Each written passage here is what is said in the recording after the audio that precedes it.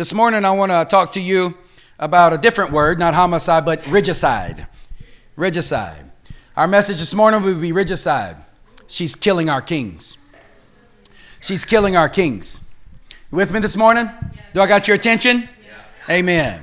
Saints, regicide is an old Latin word. It's kind of like homicide, right? Homicide is like killing another person. We get that, right? But regicide is the killing of a king.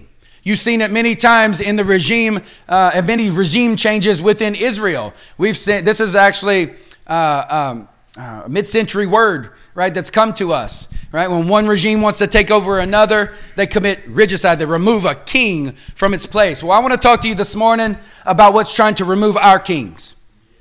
We're going to talk to you about the spirit of Athaliah this morning. Yeah. Turn with me to 2 Kings chapter 11, verse 1. Yeah. Yeah. We've been learning a lot about our future kings, the next generation that's coming up, those who are coming up under us. And listen, biblically speaking, if you're 12 years and above, the Bible considers you an adult. Amen. So you got to ask yourself today, who are you living for? Yourself or those coming behind you? If you're able to procreate and to create life, then you are now responsible for the lives that you have influence over and into. Are you with me this morning? Yeah. 2 Kings 11, we've been camping here a lot, and Pastor Landon and Pastor Kaysen did a phenomenal job on giving us an overview from the things that we learned from our One Association conference and moved into a little more thorough look at these passages. Do you remember some of those things? Yeah. I'll do my best to give you a little bit of recap, but we're actually going to move on from the recaps today. 2 Kings 11 says when Athaliah, say Athaliah. Now we all agree on how to pronounce that. The mother of Ahaziah saw that her son was dead. She proceeded to destroy the whole royal family. Some of you people who are biblically literate, and also, we're all biblically literate, I got to be nice, right? Some of you who are well aware of these passages, right, understand when a statement like, she proceeded to destroy the whole royal family. Like that's a big deal, right? If somebody's coming to your house, you thought they were a friend, and all of a sudden, right, they're now sitting at your dinner table, and you just get a revelation.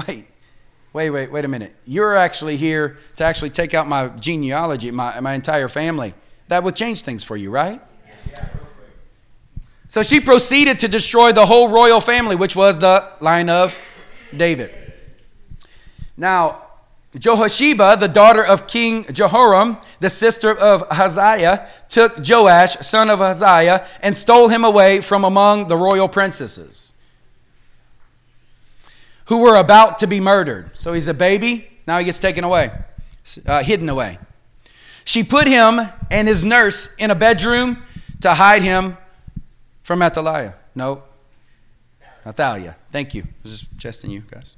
I'm from the South, so it comes out like that. So I'm getting you to help me be in agreement with you. So that he was not murdered or killed. He remained hidden with his nurse at the temple of the Lord for how many years? For 6 years, while Athaliah ruled the land. While Athaliah ruled the land. Joash was the seed of David. He was in line to be enthroned, but Athaliah was saying, no, I'm not going to have that. I'm going to usurp the throne and make sure that this upcoming generation does not get it. I'm going to sit in its place so that he can't. And better than that, I'm going to remove him from the planet. Saints, Joash was a 7-year-old by the time that he sits on the throne. He's 6 years old, somewhere around here. Right? He's the line of David. And Jehoiada, this old faithful priest, and the remnant of people who took the weapons of old, we learned, right, to defeat the current demonic attack on the future seed, rose up to actually do something about it. Yeah. This morning's sermon is about Athaliah. But why Athaliah? Because Athaliah is about the product of what the last generation produced.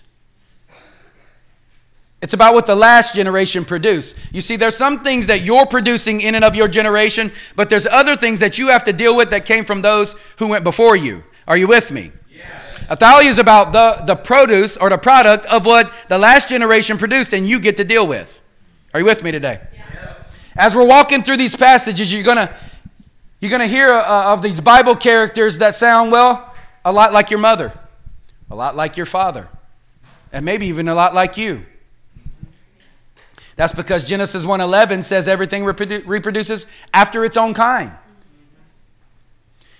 In your Bible, especially in the Torah, there's a principle in your word of the spirit of duality, right? At the same time, right, a giraffe produces a giraffe, but and equally at the same time, spiritually speaking, spiritual things produce of its own kind as well. Are you with me? Yeah. Saints, these passages deal with generational issues. As we walk through these, I want you to know that you are responsible for your own life. That means blame shifting of those who came before you, right, will keep you from being healed. This is what Ezekiel 18:20 says when he said, "For the soul who sins shall die. The son shall not suffer from the iniquity of the father, nor the father suffer of the iniquity of the son. The righteousness of the righteous shall be upon himself, and the wickedness of the wicked shall be upon himself." For too long, we blame our mom and daddy because of what we act, or the way we act, right? Right? Or for too long, well, I came from this, that's why I am this way. That's the reason that you're not healed fully right now. When you take the responsibility, right? Your scripture goes on to say that every man has been handed down an empty way of life. Every man, right? You could have been produced by the finest Christians on the planet. You still have some emptiness in your heart and some places in your life that only God reserves to be healed by him. So that makes us all on equal ground.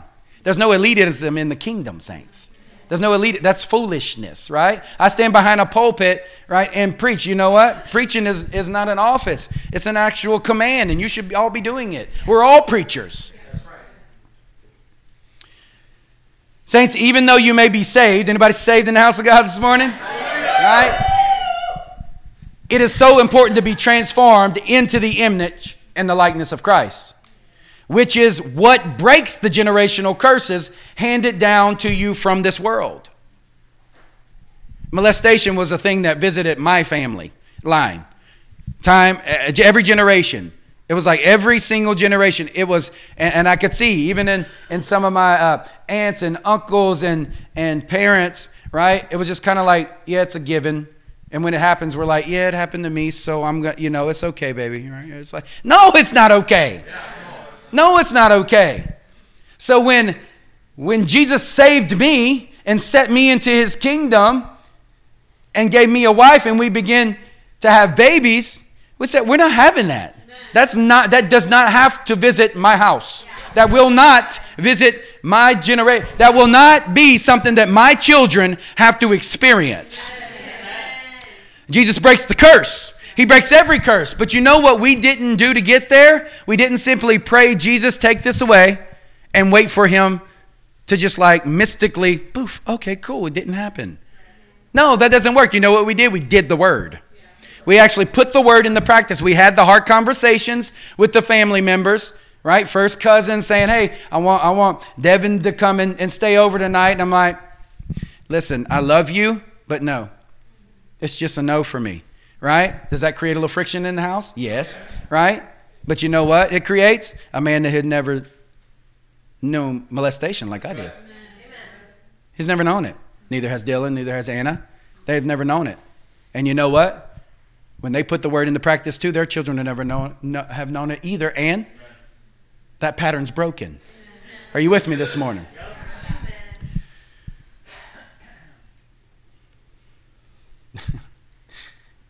Jesus said it plainly, you reap what you sow, right? Yeah. Right? So that means, right, if your mother's a witch and you act like her, then you get a witch's reward. If your father's a fool, right, and you act like a fool, then you get your father's reward. Yeah. Pretty simple, right? Yeah. But if you act like Jesus, do you get what you deserve? No, you get what he deserves. That's good news. Amen.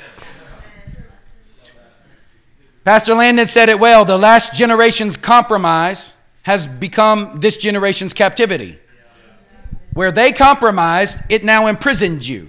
And it's the things that you have to work through and the things that were handed to you. You're like, where did this come from? All of a sudden, I didn't realize that I had to actually I have some chains and some imprisonments and some things that I don't really understand where they came from, right? And it's God giving you the opportunity, not the obstacle, to turn to him and say, hey, you did come out of this soil, so you have a pattern of propensity to act like this, but if you will be transformed into the image and likeness of Christ, you will stop doing these things and get this reward instead. And not only will you get the reward of what you can actually do, you'll get the reward that Jesus deserves instead. That's a good rate of return right there. Can I get an amen in the house of God? Well, although it may seem like Athaliah was spawned straight out of Sheol, if you read the text, she came from somewhere. She was just like you. She was a sweet little child born into a family.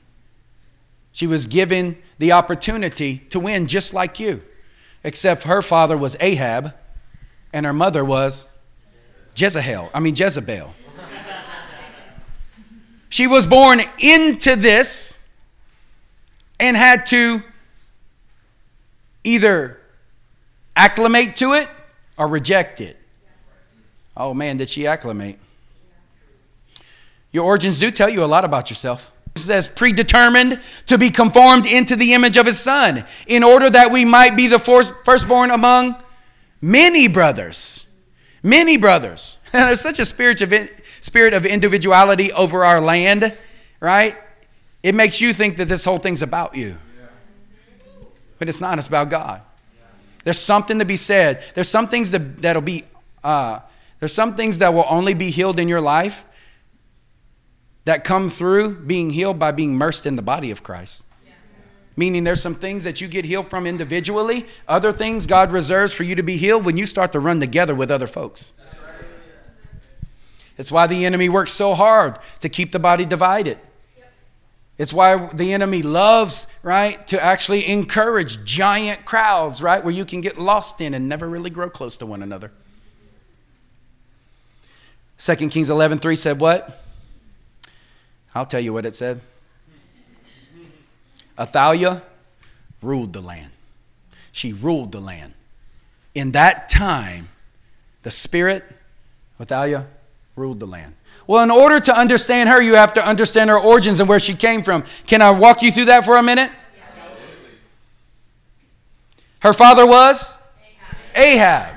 Saints, in your Bible, Ahab represented leadership with God, given authority, that constantly abdicated his authority through passivity. Were you here last week? The pastors didn't introduce you to that. They reiterated that to you very well. Ahab represented leadership with God that had God-given authority that constantly abdicated his authority through passivity. He was a man who absorbed everything but initiated nothing. You ever meet people like that? Yeah, we get them on social media a lot. He was a passive man. Ahab was a shy man. Ahab was an indifferent man. Ahab was an insecure man, which made him a coward. And Revelation says, cowards will not enter the kingdom. That ought to make you take note. He was a man who avoided conflict at all cost. Ahab, as the pastor said last week, needed to be needed. Saints, if Jesus fulfills that for you, you don't have to get this romance going with every other brother around, right? Just to get your affections met. You're actually met, and then you can show up and actually be a blessing to your brother instead of a leech. Ahab liked to be liked. It's been a minute since I got a pat on my back. Ahab was over concerned with pleasing other men, and he never hesitated to have his wife do the difficult things for him. Praise God, that's none of you in this place. Saints, Ahab was the kind of man that would say nothing, do nothing, and try nothing. If that's you, you're an Ahab. If you are under 50, are you under 50 in this house today? This is the majority of your Christian male leadership that you've experienced growing up. But Ahabs are never alone, because why? Ahab needs to be needed. And he must have someone else to make his decisions for him. That's an Ahab. You know what that means? This leaves Ahab in the world of Ahab. And if you're an Ahab this morning, unknowingly soliciting satanic seduction, You don't realize the things that you are attracting because you lead like an Ahab does. And Ahab leads like this, and he doesn't realize it, although he is doing things right and everything's in front of him, behind him, he's attracting something else, right? He's attracting and soliciting satanic seductions. And who was that seduction in Ahab's time? Jezebel. Who marries a woman with Baal in her name? Period. No. I mean, you should think about it at least. Jesus is a savior, not you. So don't go marry someone because you want to save them. That's not good. I'm going to go move on before I get in trouble. Saints, the spirit of Jezebel is well known, but rarely confronted, because she is most often hiding behind Ahab, controlling the environment. She doesn't only control the environment, she'll control the bedroom. She not only controls the bedroom, she wants to control the emotional conditions of Ahab's realm of authority. These two run hand in hand together. Jezebel is always found in covenant, yet she's very independent. Jezebel is manipulative. Jezebel is never repentive. Jezebel is easy on the eyes, and she's attractive in public, but she's aggressively dominating in private. Saints, Jezebel only desires to get in bed with those who carry authority and actually can reproduce leadership. That's why she's often found as in the form of a female, but she's not always found in the form of a female. Jen and I were discussing this the other day, right? When we find ourselves in this place, I'm often a Jezebel and she's often an Ahab. I said, thank you for that revelation, Jen. You think I'm preaching to you? I'm preaching to me. It's okay we just talk about the real issues of the heart. Too many people have pampered you for too long. It's time that somebody gives you meat and actually causes you and challenges you and charges you to grow up.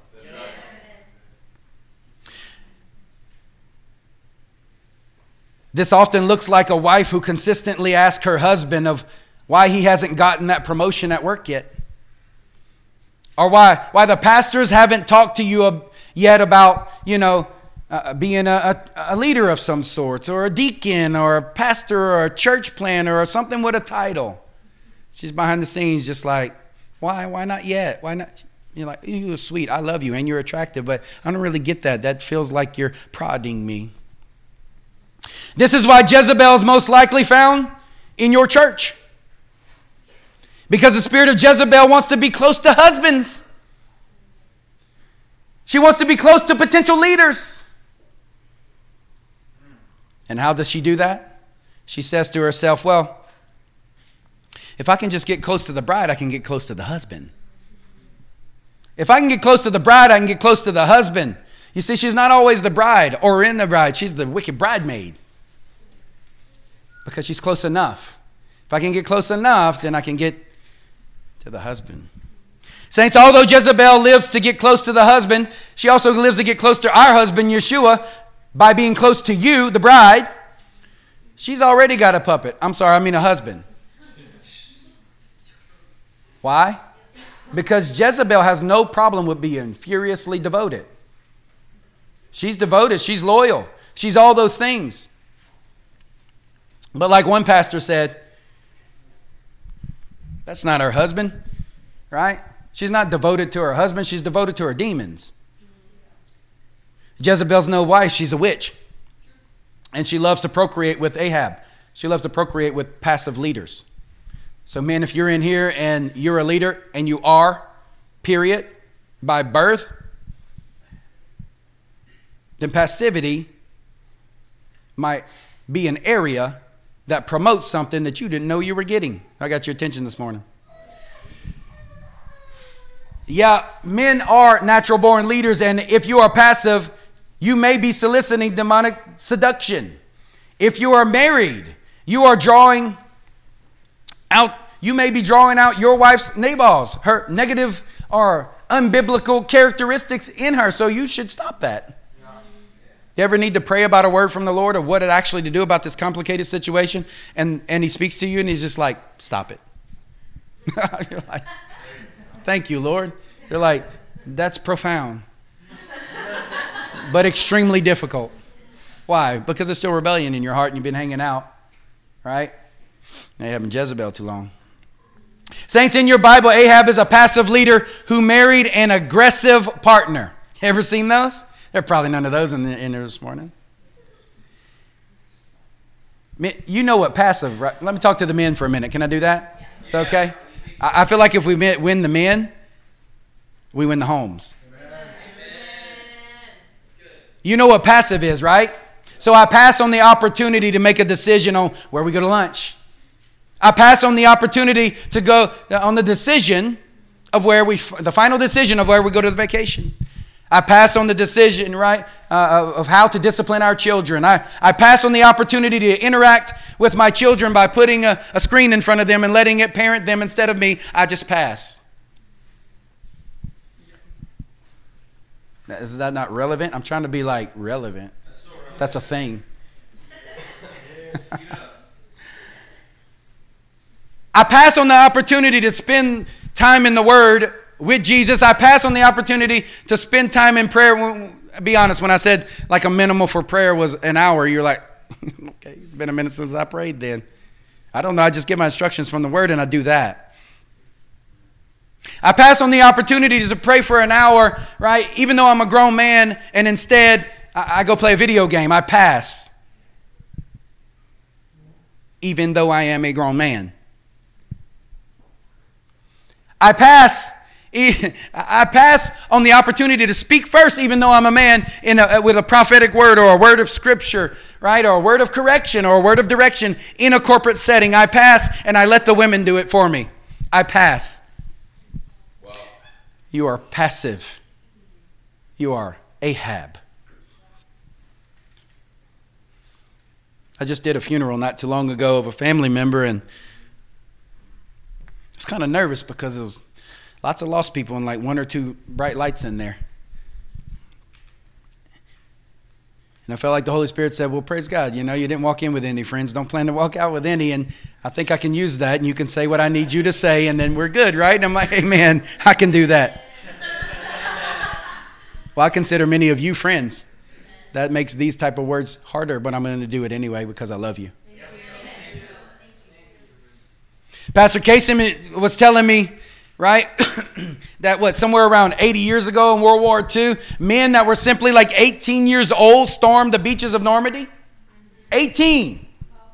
Men who were 25 actually led the armies, right, into these battles. 25 years old led the armies into these battles in World War II. An entire world war hinged on the back of 18 to 40-year-olds. 40-year-old generals.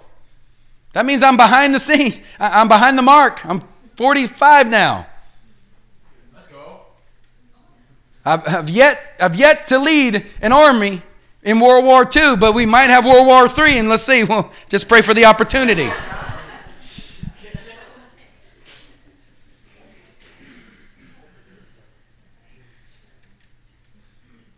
In our generation, the majority of 25-year-olds want to be able to tear down every stronghold, but they can't muster up the power to turn off the TV and spend time with God. They can't muster the Holy Ghost power to put their phone away in a corporate setting, right? And actually look at each other instead of their phone. If that's you, you're an Ahab. I pass.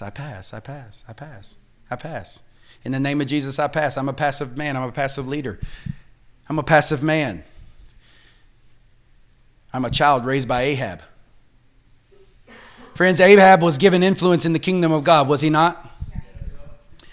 You have been given influence in the kingdom of God, have you not? If you don't know that, stick around for a little while and you'll realize that you do. We're going to make sure that you know that.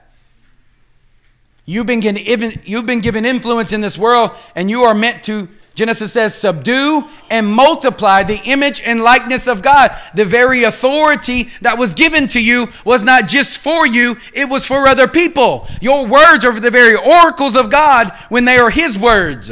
Your spirit is aligned with His, and you're doing His will. That is powerful.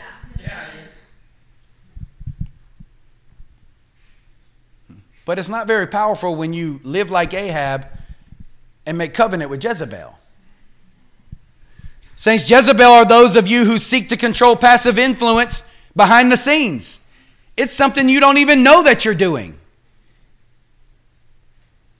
If you're married, it is usually in the bedroom. If you're not, it's usually when you see weak leadership present itself as an opportunity to you. Yeah. Oh, there it is. I should probably do that. I should probably step in. This is the definition of an unholy alliance, and this is what you're seeing in the narrative in 2 Kings. It's a partnership of weakness and a union that can only reproduce a problem child, and that's exactly what happened, didn't it? This is exactly what the last generation has done, and what you are up against, and those here who have denounced the allegiance of the kingdom of Ahab and its seductive spirit like Jezebel are called to actually do something about it. You're actually called to be made in the image and the likeness of God himself, which is his son, Yeshua Messiah, Christ Jesus, and actually take over the atmospheres in which you walk into by the authority that you have. But you know how his authority actually makes a stamp on the actual situation? It's the character of Christ. You don't actually talk about a Jesus you don't know. You live like one that you are married to. The gospel's best preached when you just shut up and let your life actually demonstrate it. This is what Revelation 2 is saying for us. You can turn there in Revelation chapter 2 and verse 18 in case you were thinking that this was an archaic idea of something that happened a long time ago, and you're of the camp that your Older Testament is something that you need to knock the dust off of at some point in your life when you're about 40 and finally grown into it. That is foolishness, saints. That's where you start. The Newer Testament is commentary on your Older Testament. You have 66 inspired books of your Bible. That is a powerhouse in your life, and the demonic deterrence that you actually need to put in practice. Revelation 2, this is what Jesus says to the end time church. We have already established, biblically speaking, that we are the end time church. Well, right here in chapter 2 and verse 18, this is where the spirit of Ahab, Jezebel, and what they have produced are in fact very alive and very active. So this morning, I want you to take an honest assessment of what you are so that you might know that you either need to repent or rejoice. Amen. That you're actually in a good place and you're advancing the kingdom on every avenue. Are you with me this morning? Yes. Revelation 2 verse 18 says, to the angel of the church of Thyatira, right? The words of the Son of God, who has eyes like a flame of fire. Come on, prophetic words this morning. And whose feet are like burnished bronze. I know your works. If Jesus showed up to you and said that to you today, would you be like, awesome, let's talk about it? Or like, well, that should tell you whether you have room to grow or not. When I read it, I'm like, I'm kind of, that's where I'm at in life. Your love and your faith and your servants and your patient endurance. Somebody get an attaboy on that one. You're like, yeah, I want him to say those things about me. You show up. And that your latter works exceed the first. Praise God, you're growing. But I have this against you. You tolerate. Saints, toleration is the subtle erosion factor of every soul that means well. The road to hell is paved with good intentions. But tolerance is the thing that erodes every one of you when you mean well. The church of Thyatira was commended for some excellent things that some of us are still working to actually produce in our own life. And then Jesus comes in and says, amen. And you tolerate. What do you tolerate? You tolerate that woman Jezebel. I'm sorry, I thought she was dead some 900 years ago. No, she wasn't. The spirit of Jezebel was alive and well in an end time church. Who calls herself a prophetess and is teaching and seducing my servants to practice sexual immorality and to eat food sacrificed to idols. I gave her time to repent, grace, but she refuses to repent, rebellion, of her sexual immorality, something she tolerates. and they tolerate with her. Behold, I will throw her on a sick bed, sickness coming from toleration. And those who commit adultery with her, I will throw into great tribulation. Sometimes tribulation isn't something that you're getting because you're standing for righteousness. Some tribulation you're getting is for your own poor behavior. Unless they repent of her works. He commended their works and condemned her works. That's an unholy alliance that they partnered with. Or else I'm going to strike her dead? No, her children dead. The spirit of Jezebel can reproduce in an end-time church.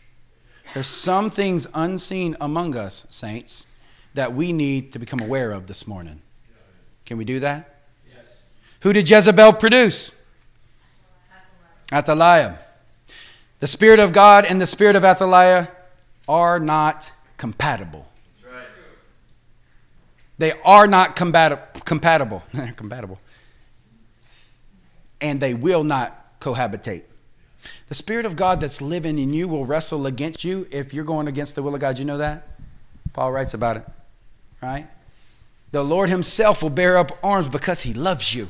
It's like a good parent, right? Who raising a child and saying, I appreciate that, but no, we're not going there. You're not going to go there, right? And if you do, you're going to have to get through me to do it. That's a good father.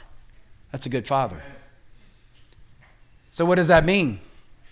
If you relate to Ahab, if you relate to Jezebel, if you relate to Athaliah, you must put those relations to death because the Spirit of God is already aiming at that.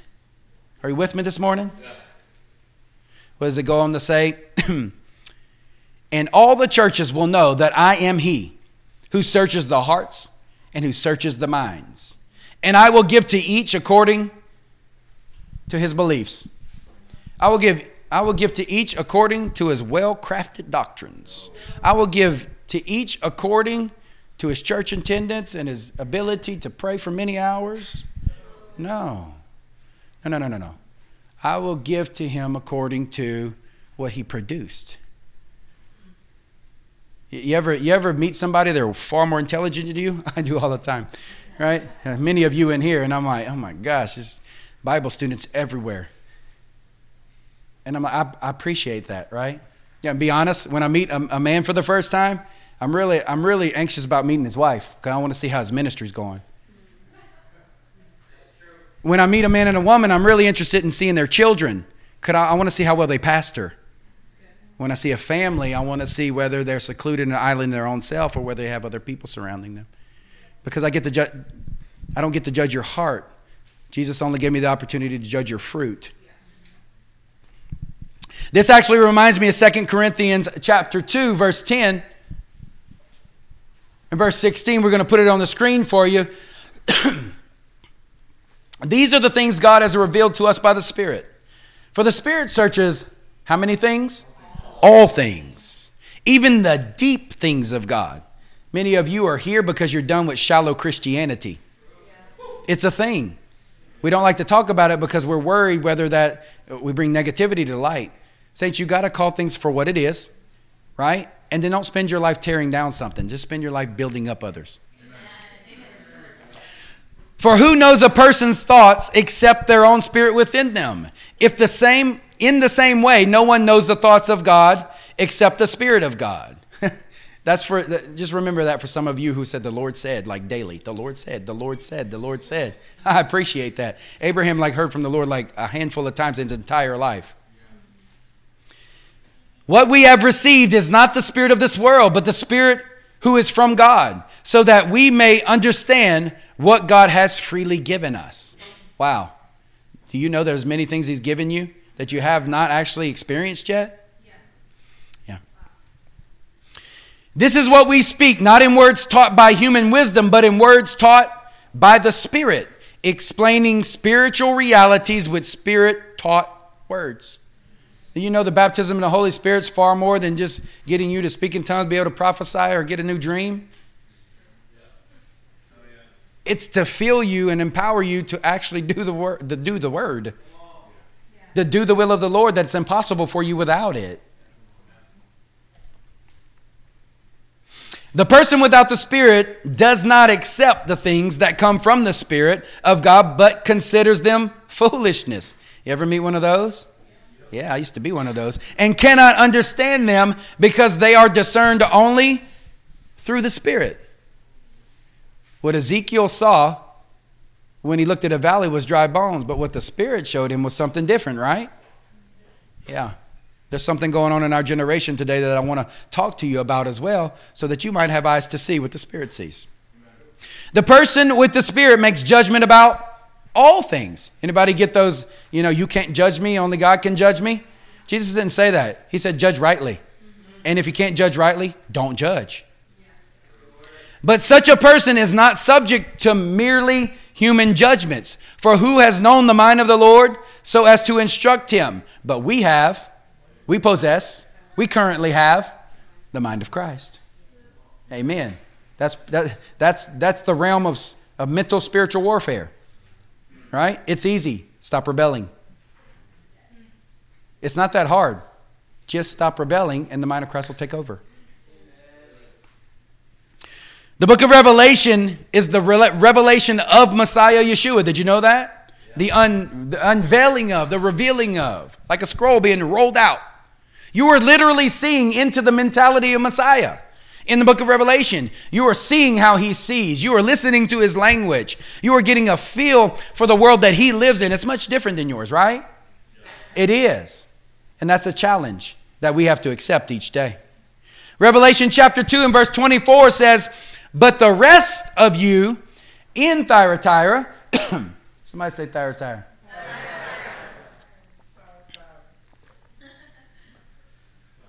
Who do not hold to this teaching, who have not learned what some call the deep things of Satan. Wow. They call them that and you still do them anyway. I mean, that says something. And he's talking to believers. To you I say, I do not lay on you any other burden. Only this. Hold fast to what you have until I come. So many of us are so preoccupied about what we don't have when we should be asphyxiated on what we do have. The one who conquers and who keeps my works until the end, to him, watch this, I will give authority over the nations. Man, that is a gem hiding in a whole complicated subject. And he will rule them with the rod of iron. And when earthen pots are broken in pieces, even as I myself have received authority from my Father, and I will give him the morning star. He who has an ear, let him hear what the Spirit is saying to the churches. Saints, the end-time church of Thyatira, watch this, whose name literally means odor of affliction. Jesus says, I am well aware of your amazing accomplishments, but do not rest on them. That'll help you not be self-righteous. That one really stinks, by the way. I am not unaware, he says, of your ever-increasing achievements in my kingdom and your ability to endure extremely overwhelming and difficult times. But do not let your victories at the front door distract you from what's coming in the back door. In the days of Revelation 2, far removed from the days of Ahab, far removed from the days of Jezebel, far removed from the days of 2 Kings 11, the same issue is at hand that we faced here today. In Revelation 2, those who were destined for authority in the nations, just like we are in the one association of churches, were susceptible to one particular demonic generational debilitation. Listen to me this morning. What the Ahabs and the Jezebels of this world can produce and affect our generation and our righteous offspring. What they produce can actually stop what the next generation is supposed to take the torch of and actually produce. Most people don't even recognize this because, well, they're still living for themselves and not for those who are coming behind them. I'm a grandpa now. Really helps Revelation. Wow, I'm not living for me. I'm living for the third generation. What happens if we all start living for the third generation?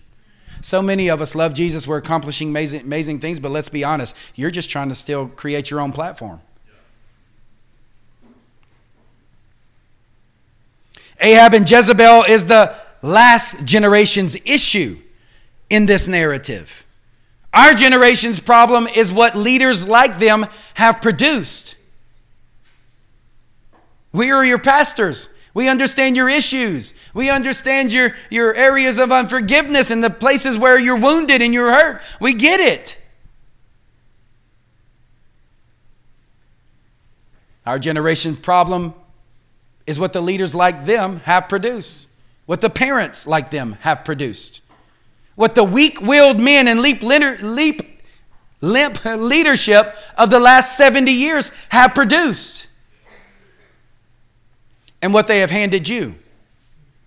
Their compromise has become your captivity. Jezebel surrounded herself with eunuchs. Do you remember that? Yeah. We have been handed people who are called by God but have no idea how to produce a single disciple of Jesus Christ, which Matthew 28 says you must do. Go with all authority given you. Immerse them in the Father, Son, and the Holy Spirit, right? Teaching them to obey me in all things, right? Making disciples of Jesus Christ. Not of you, of Jesus Christ. Right? Ahab was happy to be enthroned and happy to be called the Son of God. Is that you this morning? Yeah. But he was just excited to do nothing with what was given him. Saints, we have been handed a generation that loves to sit and soak in their salvation and do nothing with it. That's what you've been born into. Many of our past generations were amazing. Praise God for the things that they did accomplish. But whatever they tolerated and left unconfronted because they were passive is now the prisons that many of you are fighting to get free from. In order just to move forward in the things that you know God has asked of you. And it's devastating some of your walks because you are fighting this generation's demons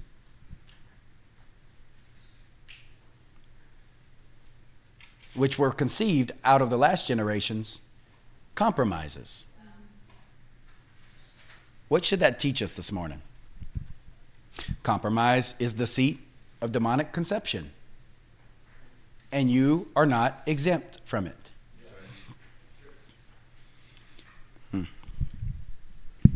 Authority in the nations, right? That's a dirty word these days, like submission is. Authority. Why? Because people hurt people with authority. They wound people with authority. And then they toss out the baby with the bathwater and they're like, nah, I don't even do that anymore. People, like Christianity, the church, the people of God, nah, I'll just do it by myself. How's that working for you? Who was it that Ahab and Jezebel conceived? Who was it that ruled the land in a time when Joash, the upcoming leader, was getting ready to be ordained? 2 Kings 11:1, when Athaliah, the mother of Ahaziah, saw that her son was dead, she proceeded to destroy the whole royal family. Not just the one responsible person, the entire thing. I think she had some preconceived motives. When Jehosheba, the daughter of King Jehoram, the sister of Ahaziah, took Joash, son of Ahaziah, and stole him away from among the royal princes who were about to be murdered, she put him and his nurse in a bedroom to hide him from Athaliah. So he wasn't killed. He remained hidden with his nurse at the temple of the Lord for 6 years while Athaliah ruled the land. Saints, you know what Athaliah means? It means afflicted by God. Interesting. What did Thyatira mean? Odor of affliction. Saints, in the last days, the days that you live in, your Bible alludes to there being an entire churches that are amazing at gathering lost souls, but like Ahab, producing afflicted children. Now wonder the orphan spirit is everywhere. Yeah. Now wonder it's all we have to deal with as pastors. We spend so much time on identity. When we sing, I'm a son and daughter of the living God, it makes your heart leap. There's a reason for that. I know I'm a son and daughter of the living God. But you know what? I've been convinced of that for about 20 years. I got it. And because I got it, I work from it. Amen. Not for it. My entire life.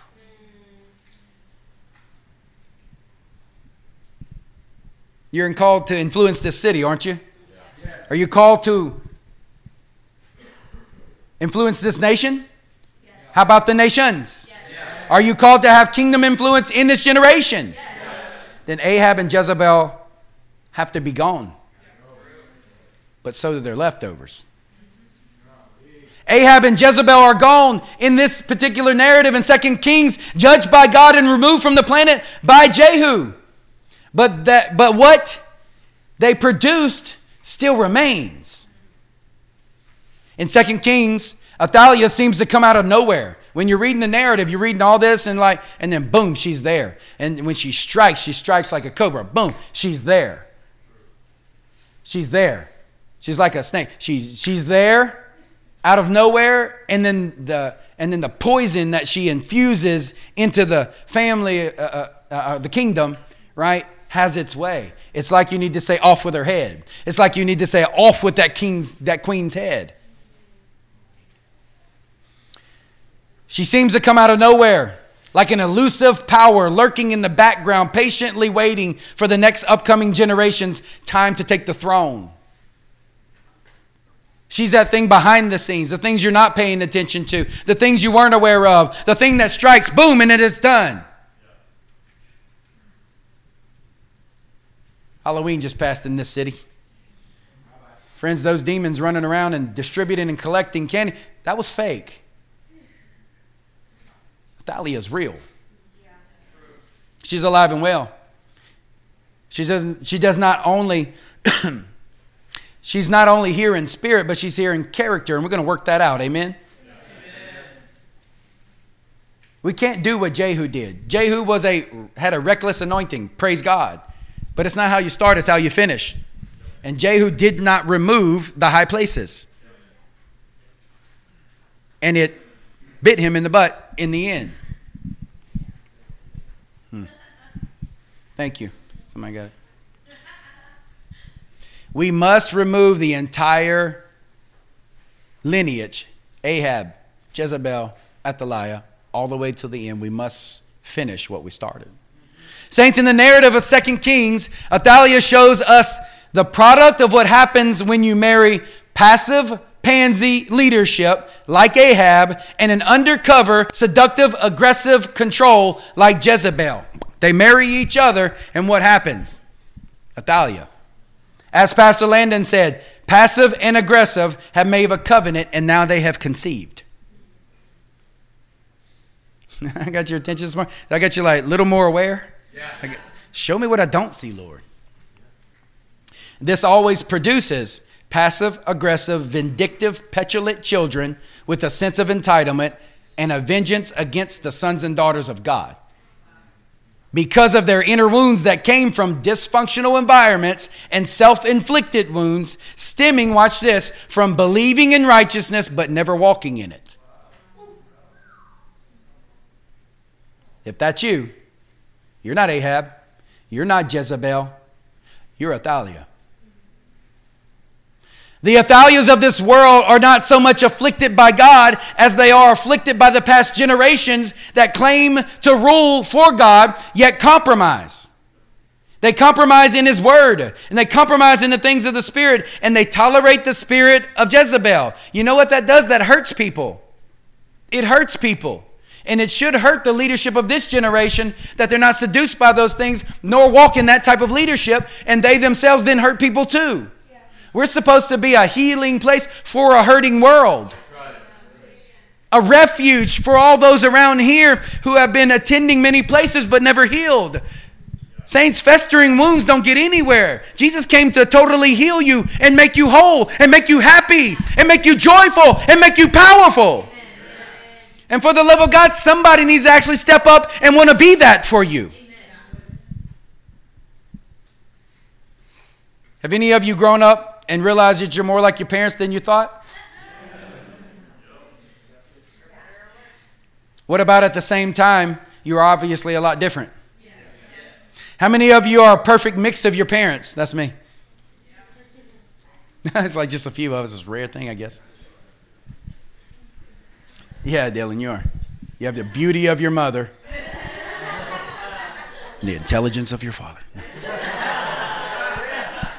One for me. Saints, Athaliah was a perfect mix of both.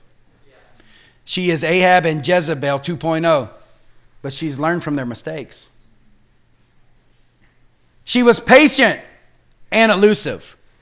She didn't care so much about the current generation like her mother did. She was devoted to the destruction of the upcoming next generation. While the Jehus and the Elishas of this world are preoccupied with the front line, like many of us that are getting our marriages right, like many of us that are getting our ministries right, your ministry, it's a funny thing. Like many of us who are seeking authority over the nations, Athaliah was the one paying attention to their children, paying attention to your ability to reproduce, paying attention to your future, while you're just paying attention to the front line.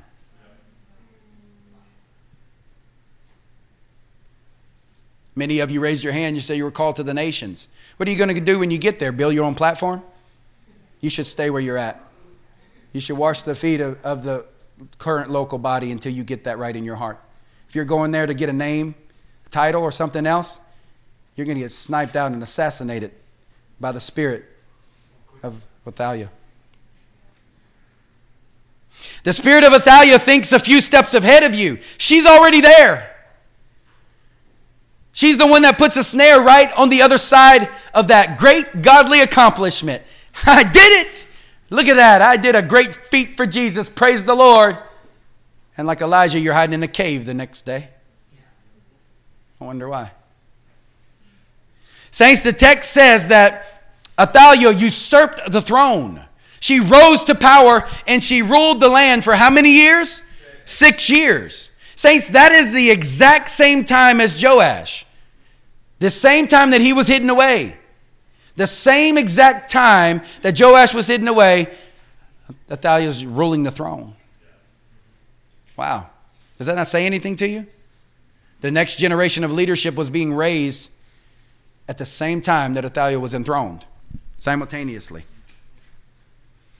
For the same amount of time that Joash was hidden away, the next generation of leaders were being hidden away. They were being raised to be enthroned. And at the same time, the spirit of Athaliah ruled the throne that they were meant to be seated on. You understand the spirit of Athaliah? Let's get a little deeper for a moment, right? It's that spirit that says, I'm an afflicted child. Any of you ever feel that way? Yeah. Her name meant God afflicted. It's that spirit that says, I'm an afflicted child. It's the results of leaders who were called yet decided to be passive and seduced. And they reigned anyway. And it then produced children that we are now having to pastor. The spirit of grown men and women who are called but instead are bent to revenge because of the environment that they came from. There might be revenge in your heart and you don't even know it. You could be the sweetest person on the planet, but be vengeful. You don't realize that you're always trying to get back because you think that you think you were entitled to a better birth, a better genealogy, a better family to come up and out of. And because of that, there's some vengeance left in your heart. And because you love the Lord and you're doing amazing things, but every now and then you just stab your brother and sister in the back. Just a little bit. There's a reason for that. There's a reason for that. There's something in there that you have not given Jesus authority in yet. Are we digging a little bit this morning? Oh, I came to dig. And friends, the spirit of Ahab, the spirit of Jezebel, the spirit of Athaliah, it's not gender specific. It's gender neutral. Oh, y'all have heard that word before. I didn't make it up. I got to learn these things. But it's true. You can be a male Jezebel and you can be a female Ahab.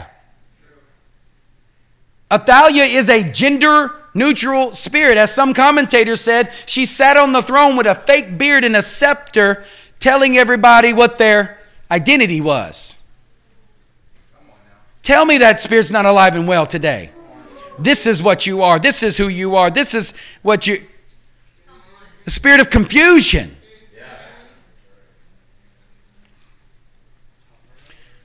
All because she sits on the throne instead of future kings sitting on the throne. But we're going to change that. It's almost like Athaliah was hand-raised and groomed by Satan to oppose the upcoming young leadership. She's groomed at the same time for the exact same time. She was handcrafted by the enemy for this generation. It's almost like the Bible's trying to teach you that although it's a new generation, it's the same old demons. Have any of you been in the kingdom for more than 10 years? Praise the Lord. Look at all the lost souls that came in. You have something to offer. You have something to offer. You have testimony. You have witness. You bear witness to Yeshua. You bear witness to what he can do. Your transformed life. Anybody who's been transformed by Jesus? Amen. Right? You have something to offer. You have something to give. You need to take the muzzle off and actually speak up. Step up and do something with what has been given to you. Ask yourself this.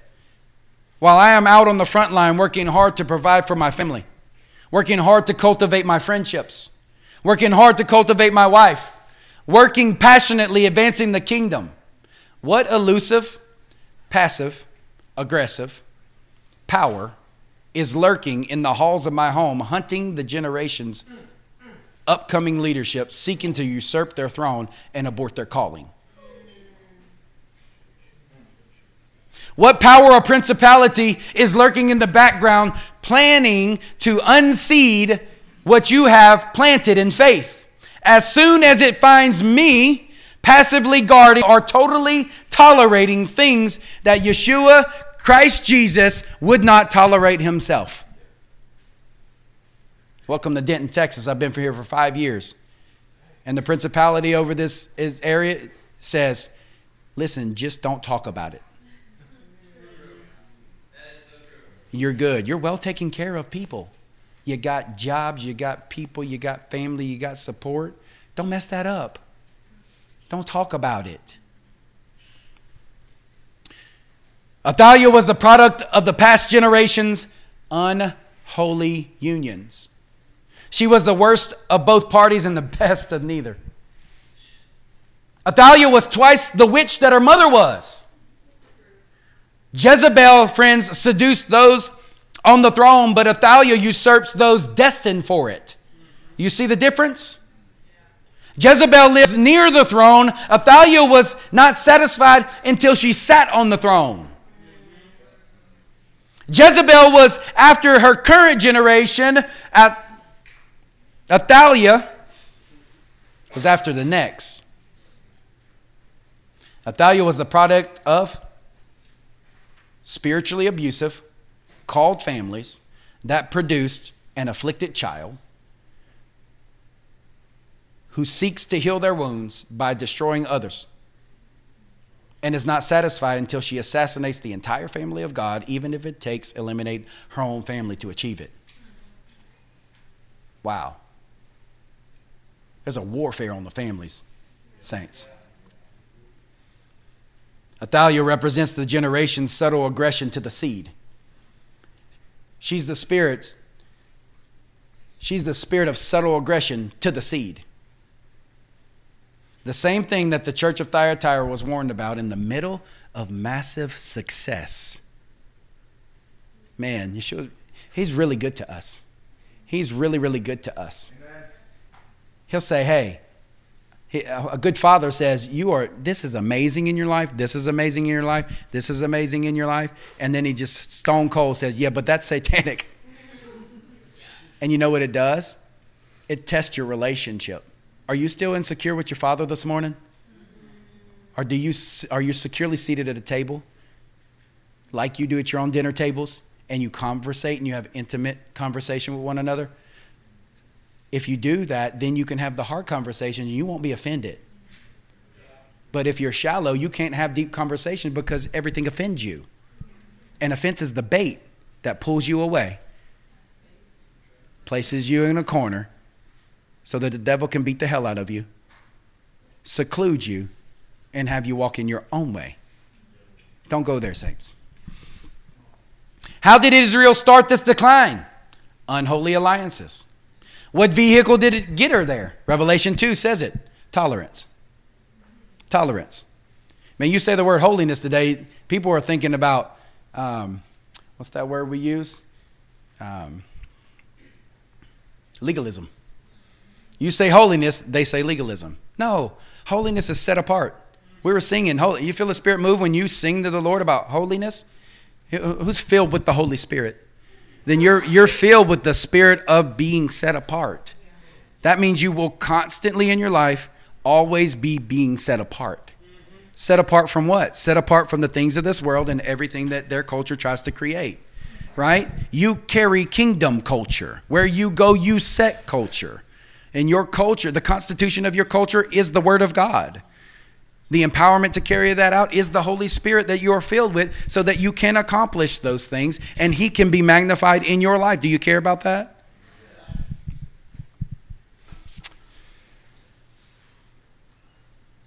Tolerance.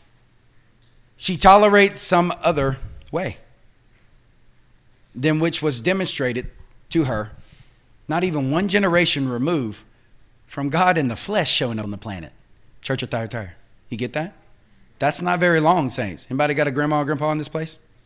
Right? Maybe 80s, 90s? Yeah, that's not that long. Yeshua ascends to heaven. He leaves, right? The church is behind, right? Empowers them. You can do what I do, right? And they're already tolerating some things of Jezebel and slipping into something that creates and makes them an Ahab. Saints, Athaliah was an in-house issue, not an out-house issue as much as she stunk.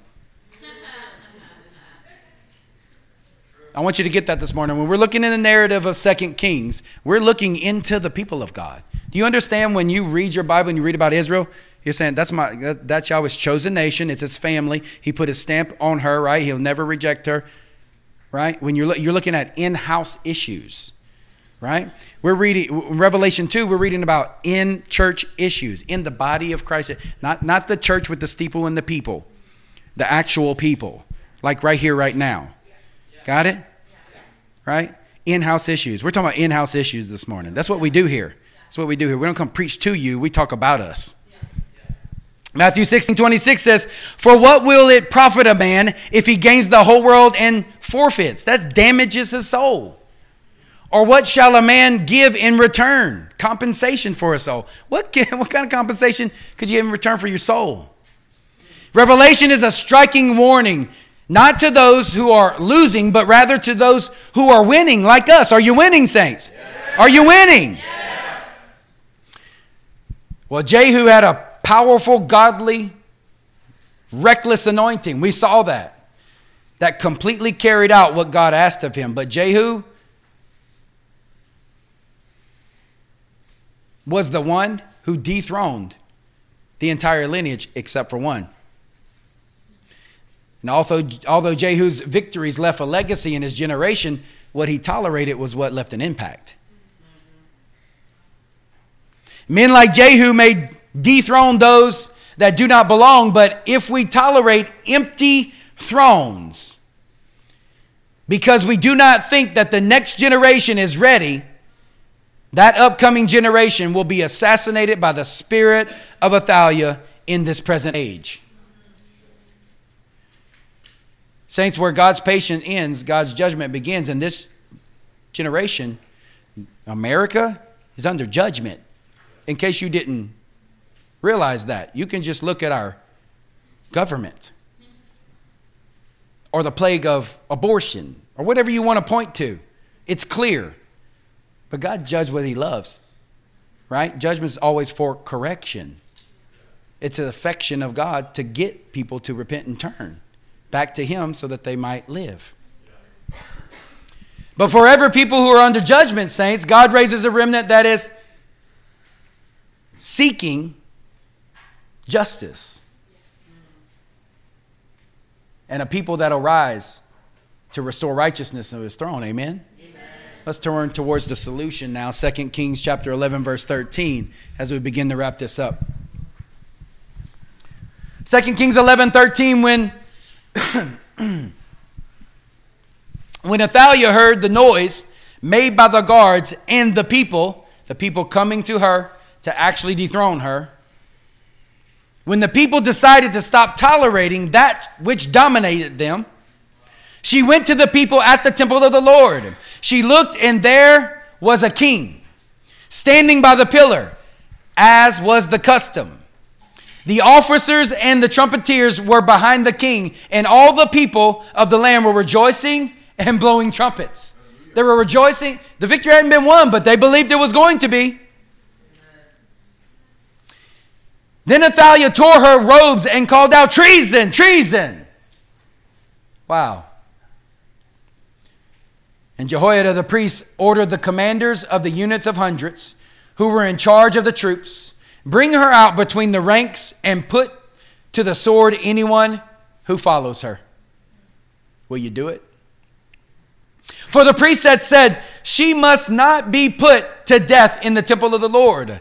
So they seized her as she reached the place where the horses entered the palace grounds, and there she was put to death.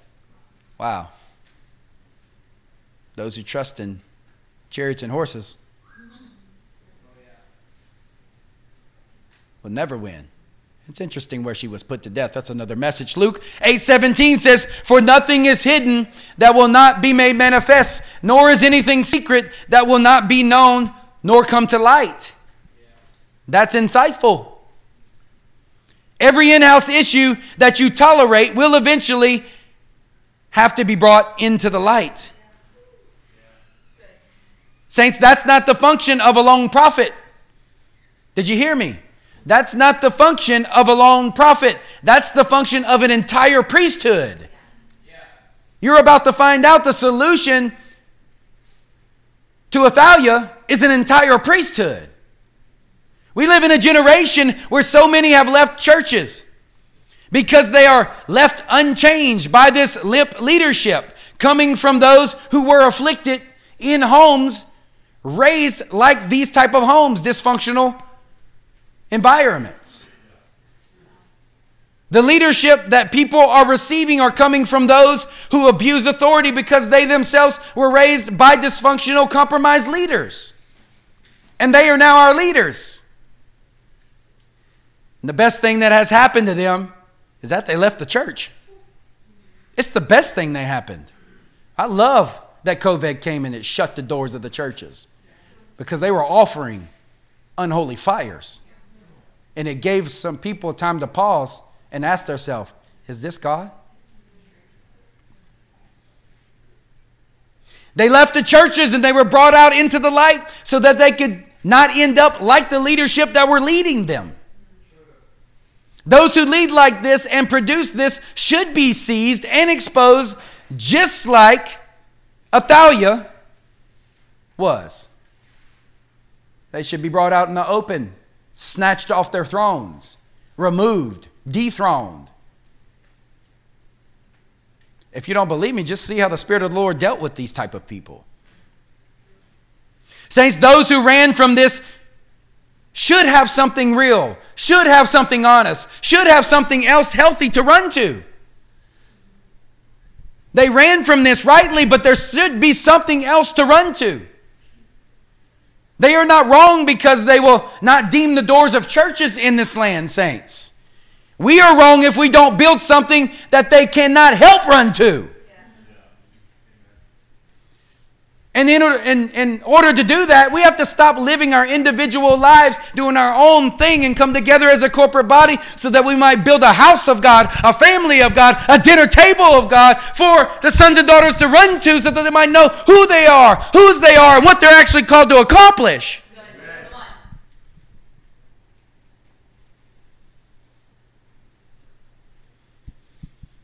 Athaliah is, nope, Athaliah. I'm Cajun, I can't help it. It makes 3 languages.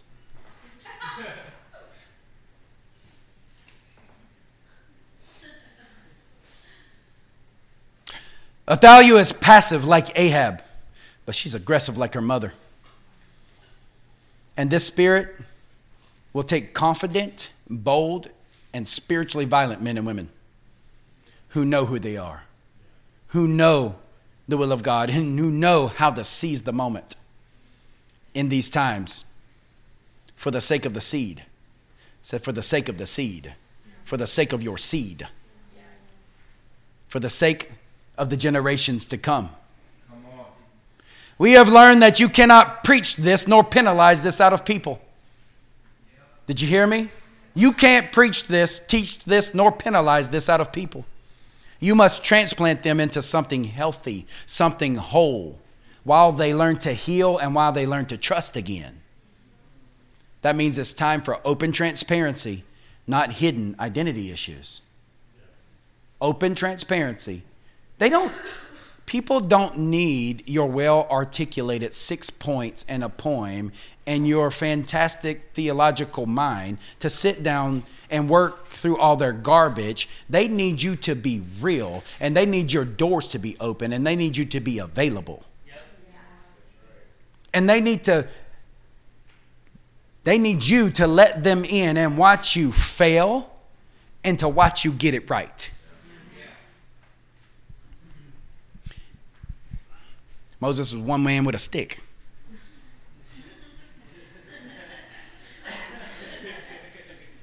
I got branches out there. Go get one and get in the will of God. Amen.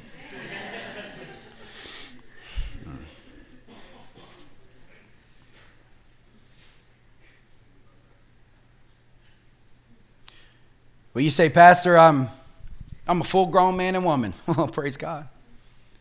Yes, but you may be fighting that interior, right?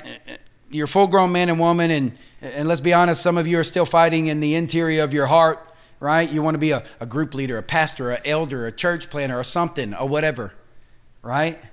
You're so caught up with the Jezebels trying to seduce you while the Athaliahs are maturing in the background, waiting for the time to assassinate your children's call on the front line. You see that happening?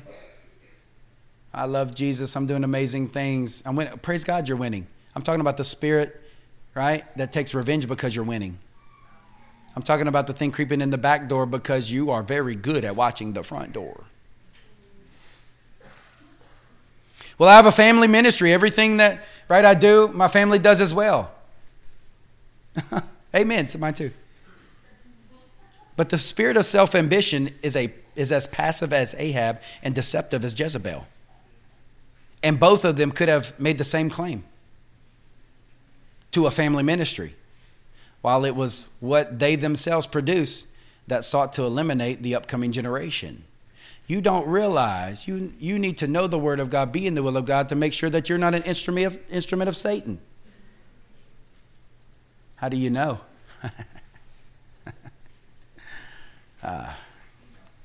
The spirit will not be dethroned by any one man, saints.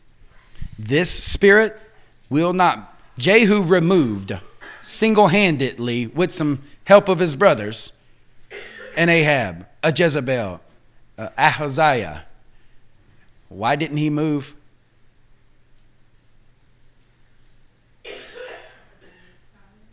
Thalia. Why didn't he remove her? Because she doesn't get removed by herself. It took an entire priesthood of people to move her, to remove her. She was a network. She's like a wicked web. She didn't show herself until she had already politically orchestrated an entire team to usurp the throne. Wow. Look around, saints. In this room, there are men and women. There is a kingdom of priests, and there's an upcoming generation of future kings and future priests waiting to be crowned in their calling.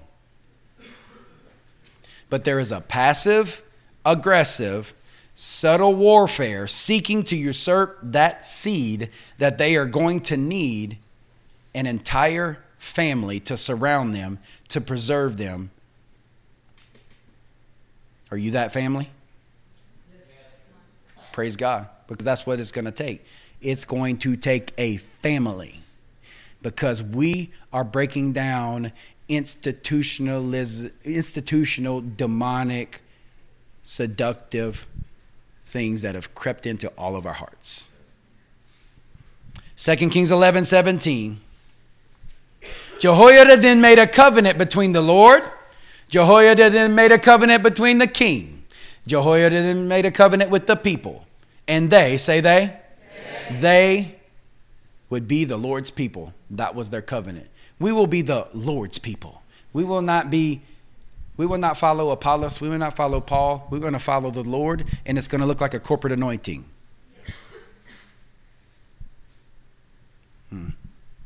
Is there any older priests in the house that would say, I will be part of the Lord's people? Any in this place this morning? Is there? I'm an older priest. Yes. Yes. Nobody wants to admit to being old. I get it. Is there any younger kings in the house that would say, I will be part of the Lord's people? Is there any parents that would say, my children will be the Lord's children? Praise God. Because for every demonic strategy, there is always a divine solution already in place. You just need to say yes. And he also made a covenant between the king and the people. Verse 18, and all the people, say all the people of the land went to the temple of Baal, and they tore that down. They smashed the altars and the idols to pieces, and they killed Mattan and the priest of Baal in front of the altars. They totally eliminated it. They did not stop with the one seated upon the throne. They stopped with the unseen things that have been haunting that child since she was born into the house of Ahab and Jezebel. No longer can we adults advance the kingdom in the name of our children at the cost of our children. If you're 12 years of age in this house, the Bible calls you an adult. Are you living for yourself? Are you living for the next generation? Are your 12-year-olds still focused and living on for themselves? Are they living for the next generation's parents? Because it's your job to teach them the way they should walk in. They may be just walking as you walk. Athaliah ruled for 6 years. Joash was hidden for 6 years. Athaliah was a custom-created demonic entity just created for the upcoming generation, while the previous generation is preoccupied with the front line. All the people of the land meant women and children, included saints. We do not need another revival. We don't need another revival that peaks. We can put a tent out here tomorrow. I promise you we can gather hundreds and hundreds and thousands of souls in this place. Is that a right use of the resources of the kingdom? No. We don't need a revival that peaks and goes away. We need a holy revolution of priests and kings that arise up and say, I'm going to give my life for the next generation. I'm going to give my life to make sure they succeed. I'm done with living for me. I'm only going to live for them. That's all it is. That's what it costs me. That's a small price.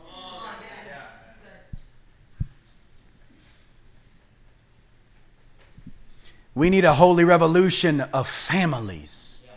So many people don't have a church family. They just go to an institution and, hey, praise God, I was able to jump up and down today. Amen. Break loose of those chains.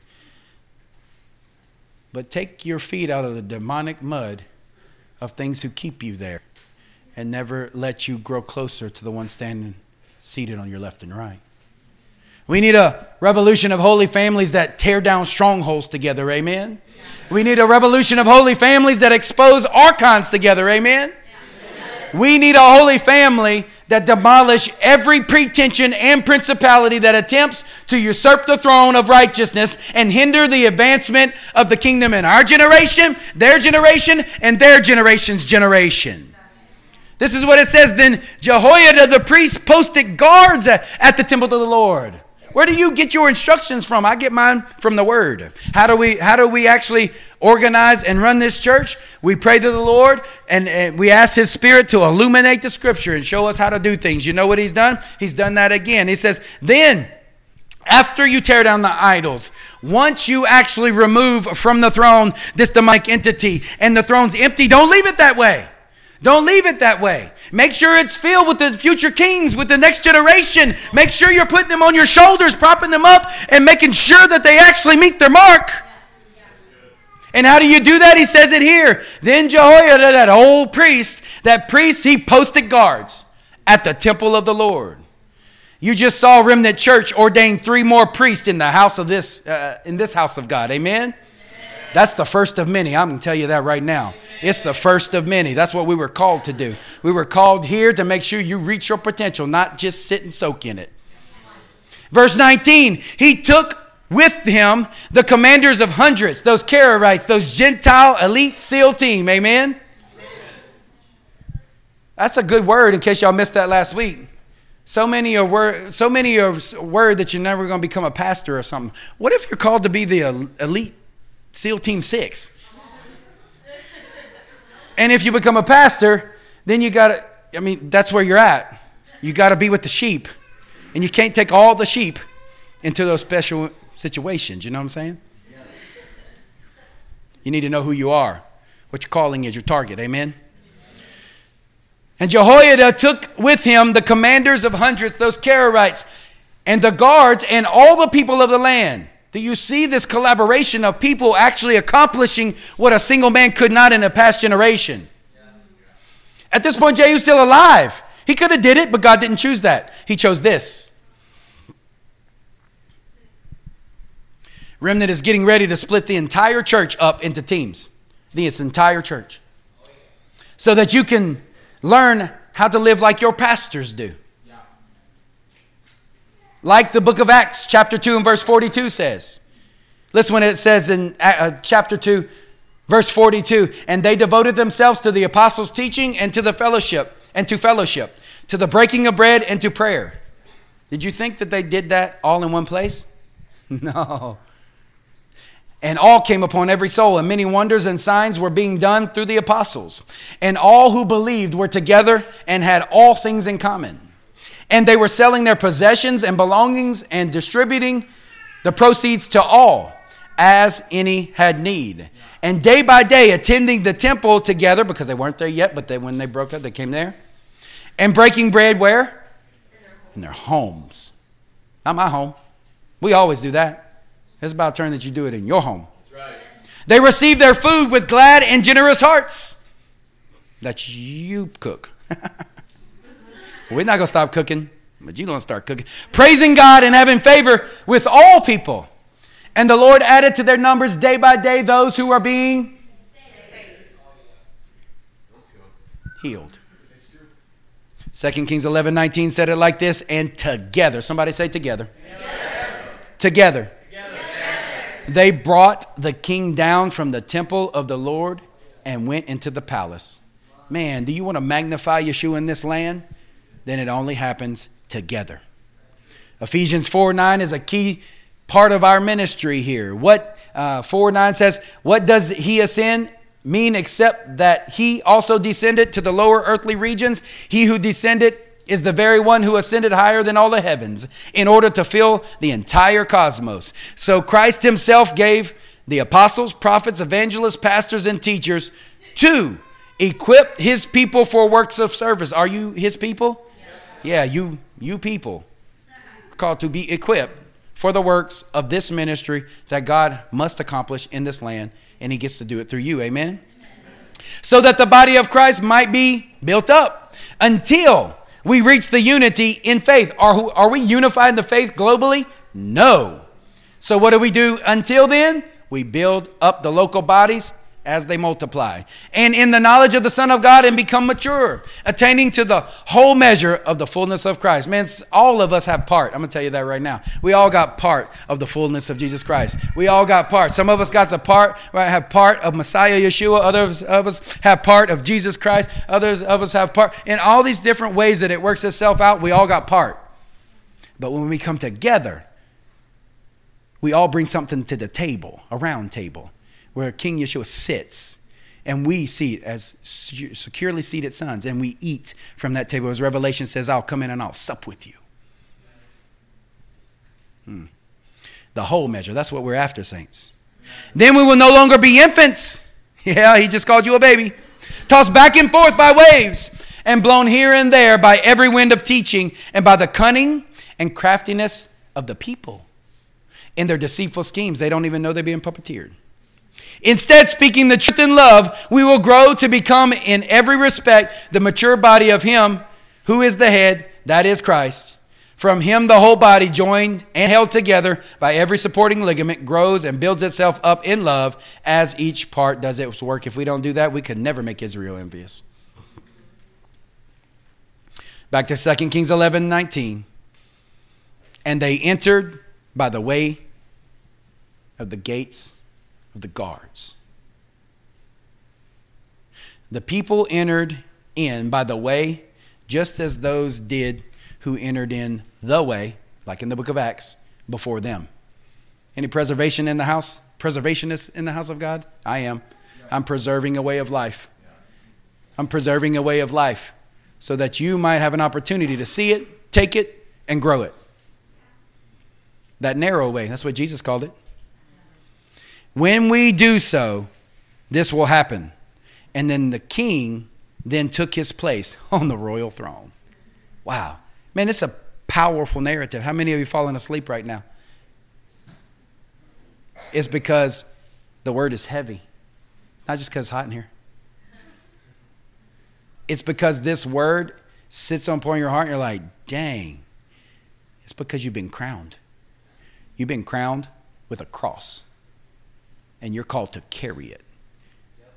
And that cross is the generations coming after you. And the king then took his place on a royal throne. And all the people of the land rejoiced. And the city was calm, at peace. Guess what? Because Athaliah had been slain with the sword at the palace. All for their head. Take that head of that wretched witch. She's squatting and usurping on something that belongs to our generations. And who took it? Scripture said, all the people took it. All the people dethroned her.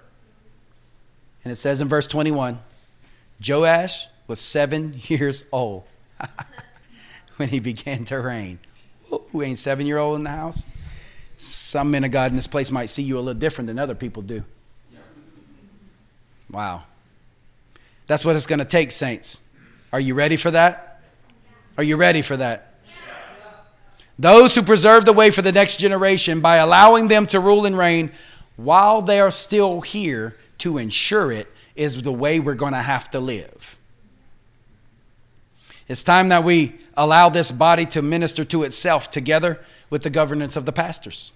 That's what we're going to do. I'm going to show you how to do that moving forward. When you are fighting and winning on the front line, how do you see the spirit of Athaliah that lives to take advantage of your blind spots? How do you see her? You don't. Your brothers do. You don't see her. She does, and he does, and she does, and he does. That's how you see her. The reason that she was actually dethroned in her wicked little network is because there was already a network of the living God being orchestrated by the powerful hand and Holy Spirit of God that rose up and actually said, we're going to do something about it. Wow. Acts 3 is where we're going to finish today. You can turn there.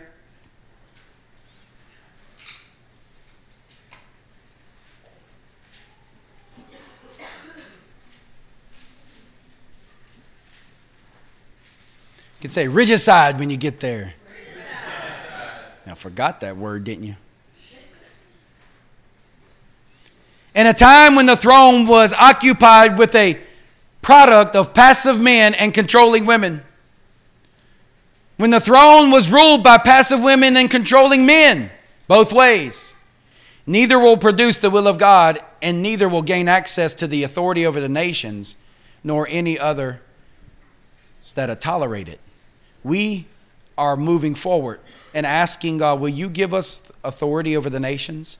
Will you give us authority over this land and the region and this nation and other nations? We have families in here today that are going to Italy. Praise God. They need authority over that nation. But they know that if they go there to build their own ministry, that's going to be their graveyard, not the place where they raise up the next generations. But they know better than that. That's why they're going. They're going there for those who are coming after them, not their own personal ambitions.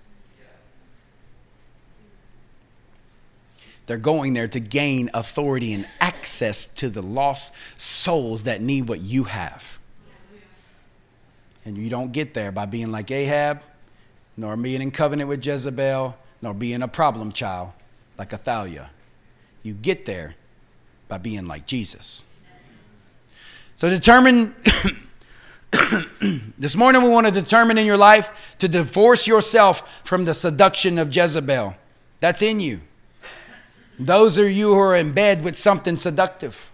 Determine to take an honest assessment of Athaliah. Those Athaliah-like characters and those traits that you produced your whole life. Yeah. And do what Jesus told the church of Thyatira to do, what she must do. Repent. Repent is another one of those end-time ugly words. But biblically speaking, it's the most beautiful thing you can do. Watch this in Acts chapter 3. Now Peter and John were going up to the temple at the hour of prayer, the 9th hour, and a man was lame from birth and was being carried, whom they laid daily at the gate of the temple that was called Beautiful. He was asking for alms as they entered the temple.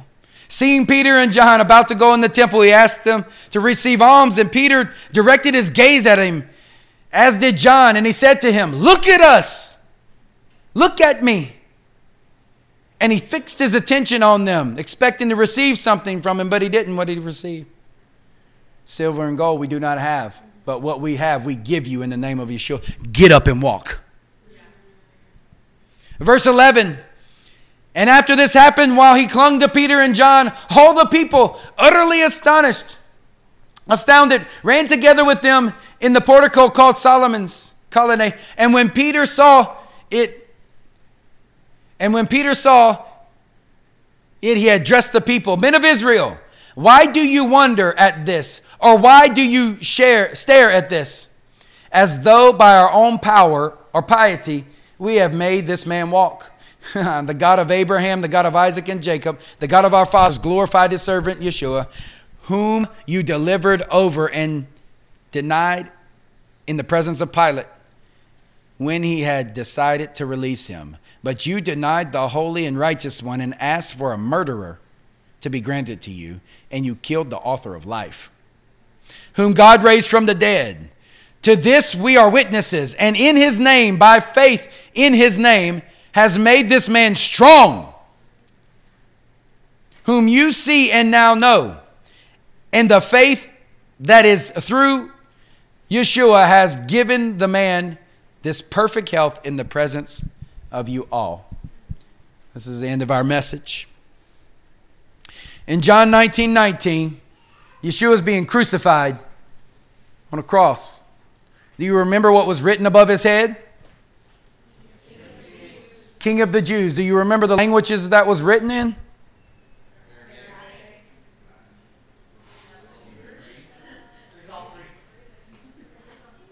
Hebrew, Latin, and Greek. Somewhere around there. It represented Shem, Ham, and Japheth, the sons of Noah. What it was saying was, what a prophetic picture was, he is the king over all mankind. He's not king of the Jews. He's king over all nations. Regicide. The removing of a king. There was a spirit alive in the time of Jesus trying to remove a king from his throne. The same spirit of Athaliah was alive 900 years ago. It was alive in the days, not 2,900 years ago. It was alive in the days of Yeshua, and it's alive now. But did they remove him from his throne? No, they just helped him ascend to his holy throne. There's only one answer for the spirit that is killing our kings. It is a lifestyle of repentance that starts with honest transparency that these things might be in you right now. And now, brothers, I know that you acted in ignorance, as did also your rulers. He gave them the benefit of the doubt. But what God foretold by the mouth of all the prophets, that the Christ would suffer, he thus fulfilled. Repent, therefore, and turn back, that your sins might be blotted out, and times of refreshing might come from the presence of the Lord, that he might send the Messiah appointed to you, that is, Yeshua. Saints, you have the opportunity to remove things from your life so that the Messiah can shine through. It's not complicated. It will only cost you your rebellion. That's not that hard, is it? Whom heaven must receive until the time restored, where it restores all things, about which God spoke by the mouth of the holy prophets long ago, when Moses said this.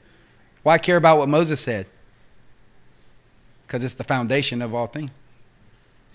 The Lord God will raise up for you a prophet like me from your brothers, whom shall listen to him in whatever you shall listen to him in whatever he tells you. And it shall be that every soul who does not listen to the prophet shall be destroyed from the people. Do you think God's just ready to remove you from the scene? No. It's that what you partner with in your unholy unions will be removed, and you're with them, you will be removed together with them. And all the prophets who have spoken, from Samuel and those who came after him,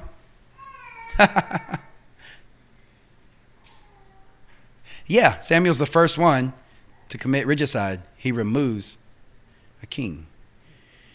You are the sons of the prophets and of the covenant that God made with your father, saying to Abraham, and in your offspring shall all the families of the earth be blessed. It's not about you.